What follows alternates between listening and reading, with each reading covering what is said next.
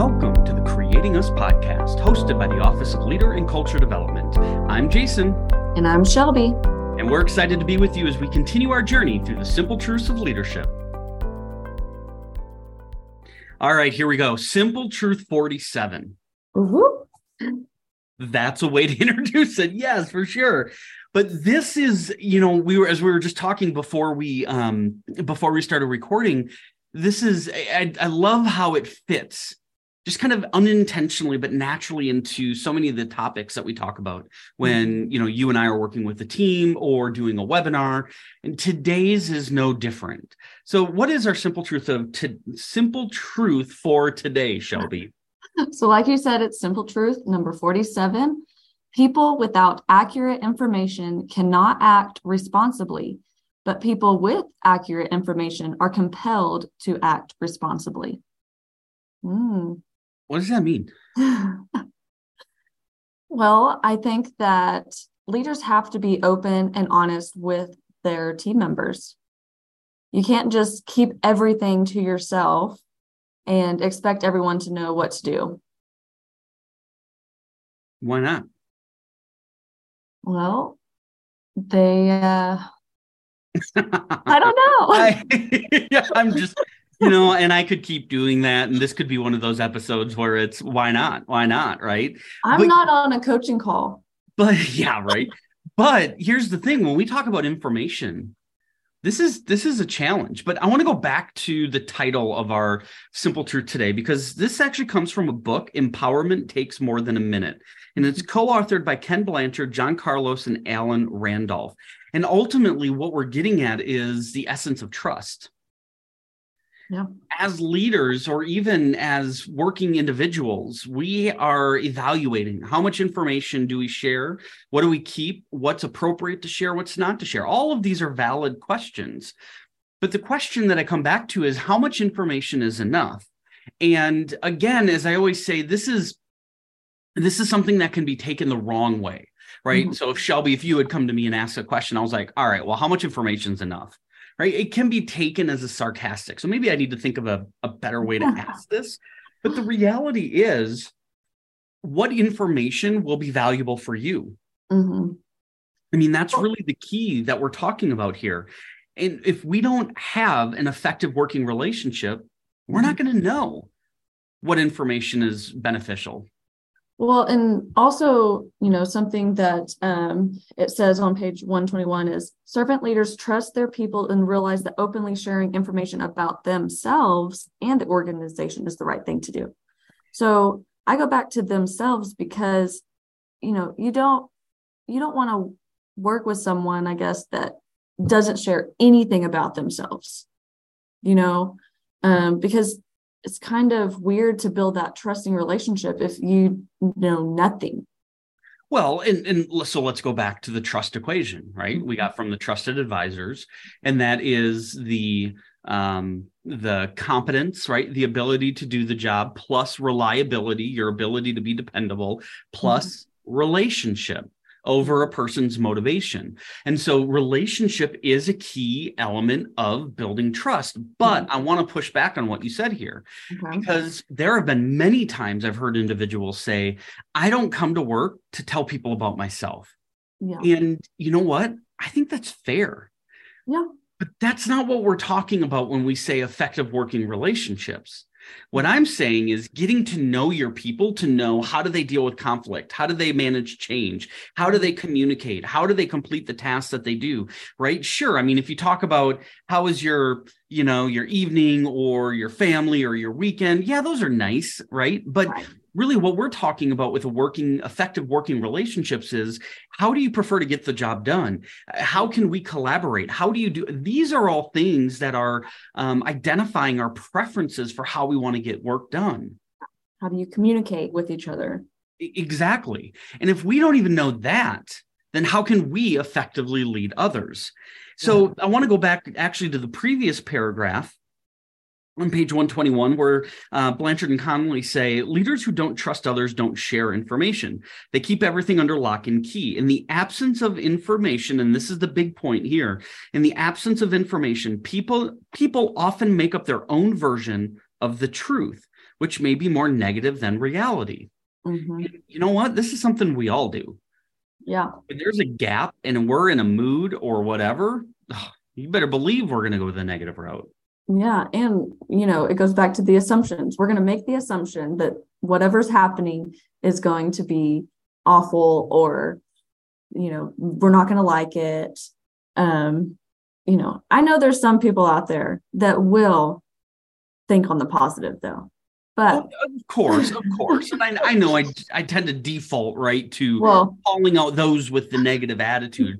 But I think the reason is because it's the negative attitude will hurt us the most. Mm-hmm. And fast. And fast, absolutely. I mean, it's so easy to bring a team down, right?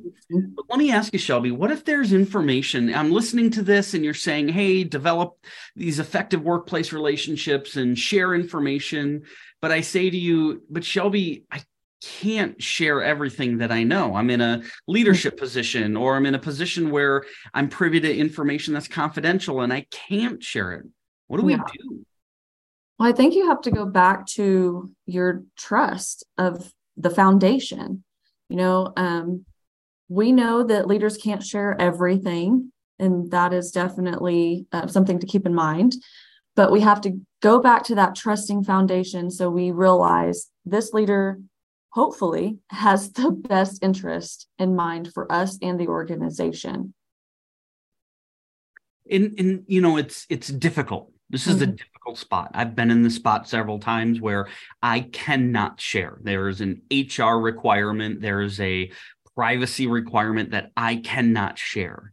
But yet the lack of that information is impacting the team.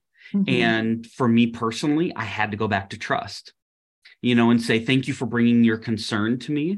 It is noted. And please know that I'm aware of the situation. And thank you for bringing it to my attention. And that's it, because that's as far as I can go. It makes me think about a story that I read in a book. It's from LaFasto and Larson. And they talk about a CEO who was meeting with his executive cabinet.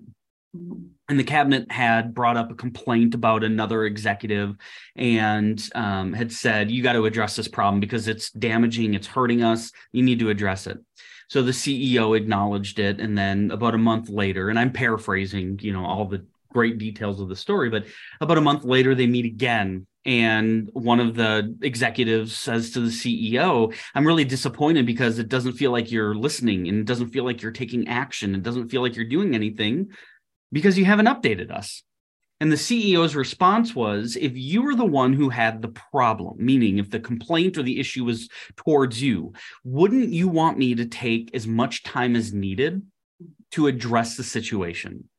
And what he's getting at is, solving issues, employee issues, personnel matters is not an overnight thing. Very rarely is it as simple as, it's a quick fix. It takes time, right? And the message that the CEO was giving to this executive was, wouldn't you want me, if you were the one kind of on the pedestal that people were throwing rocks at, right? Saying you're doing everything wrong. Wouldn't you want me to give you every opportunity to succeed? Mm-hmm. And I think if we put ourselves in those shoes, we would say, well, yes, we would want that time. We would want that energy. We would want that guidance. And if it didn't work out, it didn't work out, but we wouldn't want people to rush to judgment. Right. And I think a lot of times when we're dealing with lack of information, being able to, have that trusting relationship to say, there's going to be information I can't share. There's going to be information that, isn't valuable. It's just not needed for what we're doing. Yeah. But what I do need you to do is, trust that I have the best interest of this team in mind, and please continue to bring any additional concerns. So it's a tough spot. Yeah, definitely. It is hard because, as employees, we want to know everything, but we just have to realize that's just not, it's not possible. Well, and how often are we going to have 100% of the complete information? Right. So I think a lot of times when we say, oh, we want to know, it's because we're filling in gaps and we want there to be, I don't know, I'm going to say it, drama or whatever, right? What's the dirt on whatever. But yeah, definitely. Anyway, so what do? There's 3 strategies that Blanchard and Connolly give us. And the first one is creating a culture of accountability. Now, yesterday, we did a webinar on providing accountability. This is the first of a 6-part series that I'm doing for the month of June on servant leadership and team effectiveness. And what I ended up doing in this training is talking about a book that I recently finished reading. It's titled The Theory of Accountability by Sam Silverstein. And he looks at accountability through a different lens, because generally when we look at accountability, it's me versus someone else. It's me holding someone else accountable. Sam Silverstein says, instead, we need to consider E equals MC squared. Now, I'm sure you're saying, why in the world are you throwing that out there? Because here's how he defines it. The E is experience. What type of experience are we creating in our workspace? The M is the mindset.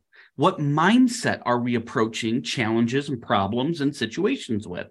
And if we can create an experience and help develop that mindset of accountability, then we move into our commitment. And that connects to a lot of different models that we generally talk about, but it's just a really good approach to look at accountability through a different lens. Yeah, and it's nice. It's nice to get a different viewpoint. Well, it is, because it broadens our thinking, and I think there's never a bad time for that. That is just my belief. I agree. The second one is to speak plainly in ways that are easily understood, and the third one is be a straight shooter. And how I would interpret this is, again, get to know, how do your team members prefer to communicate? Ask them. That's what it is. Whenever we get how do we do that? You ask them, how do you prefer to communicate? Right? Are you more of a direct? Are you more of a, kind of be a little softer with me? Like, what do you prefer? Phone, email, text, Skype, whatever it is. Yeah. Figure that out. Know that. That is going to help you in regards to sending effective messages to your team members. So as we wrap up our lesson today, Shelby, what are your final thoughts? So I'm going to go back to the paragraph right under making common sense common practice. It says, great leaders understand that trust is the foundation of effective leadership. I love that. And I completely agree with it. Yeah, absolutely. And again, remember that not everyone's going to know everything you do. Be careful not to make assumptions. Be willing to be open to listen to the needs and the questions that people are asking.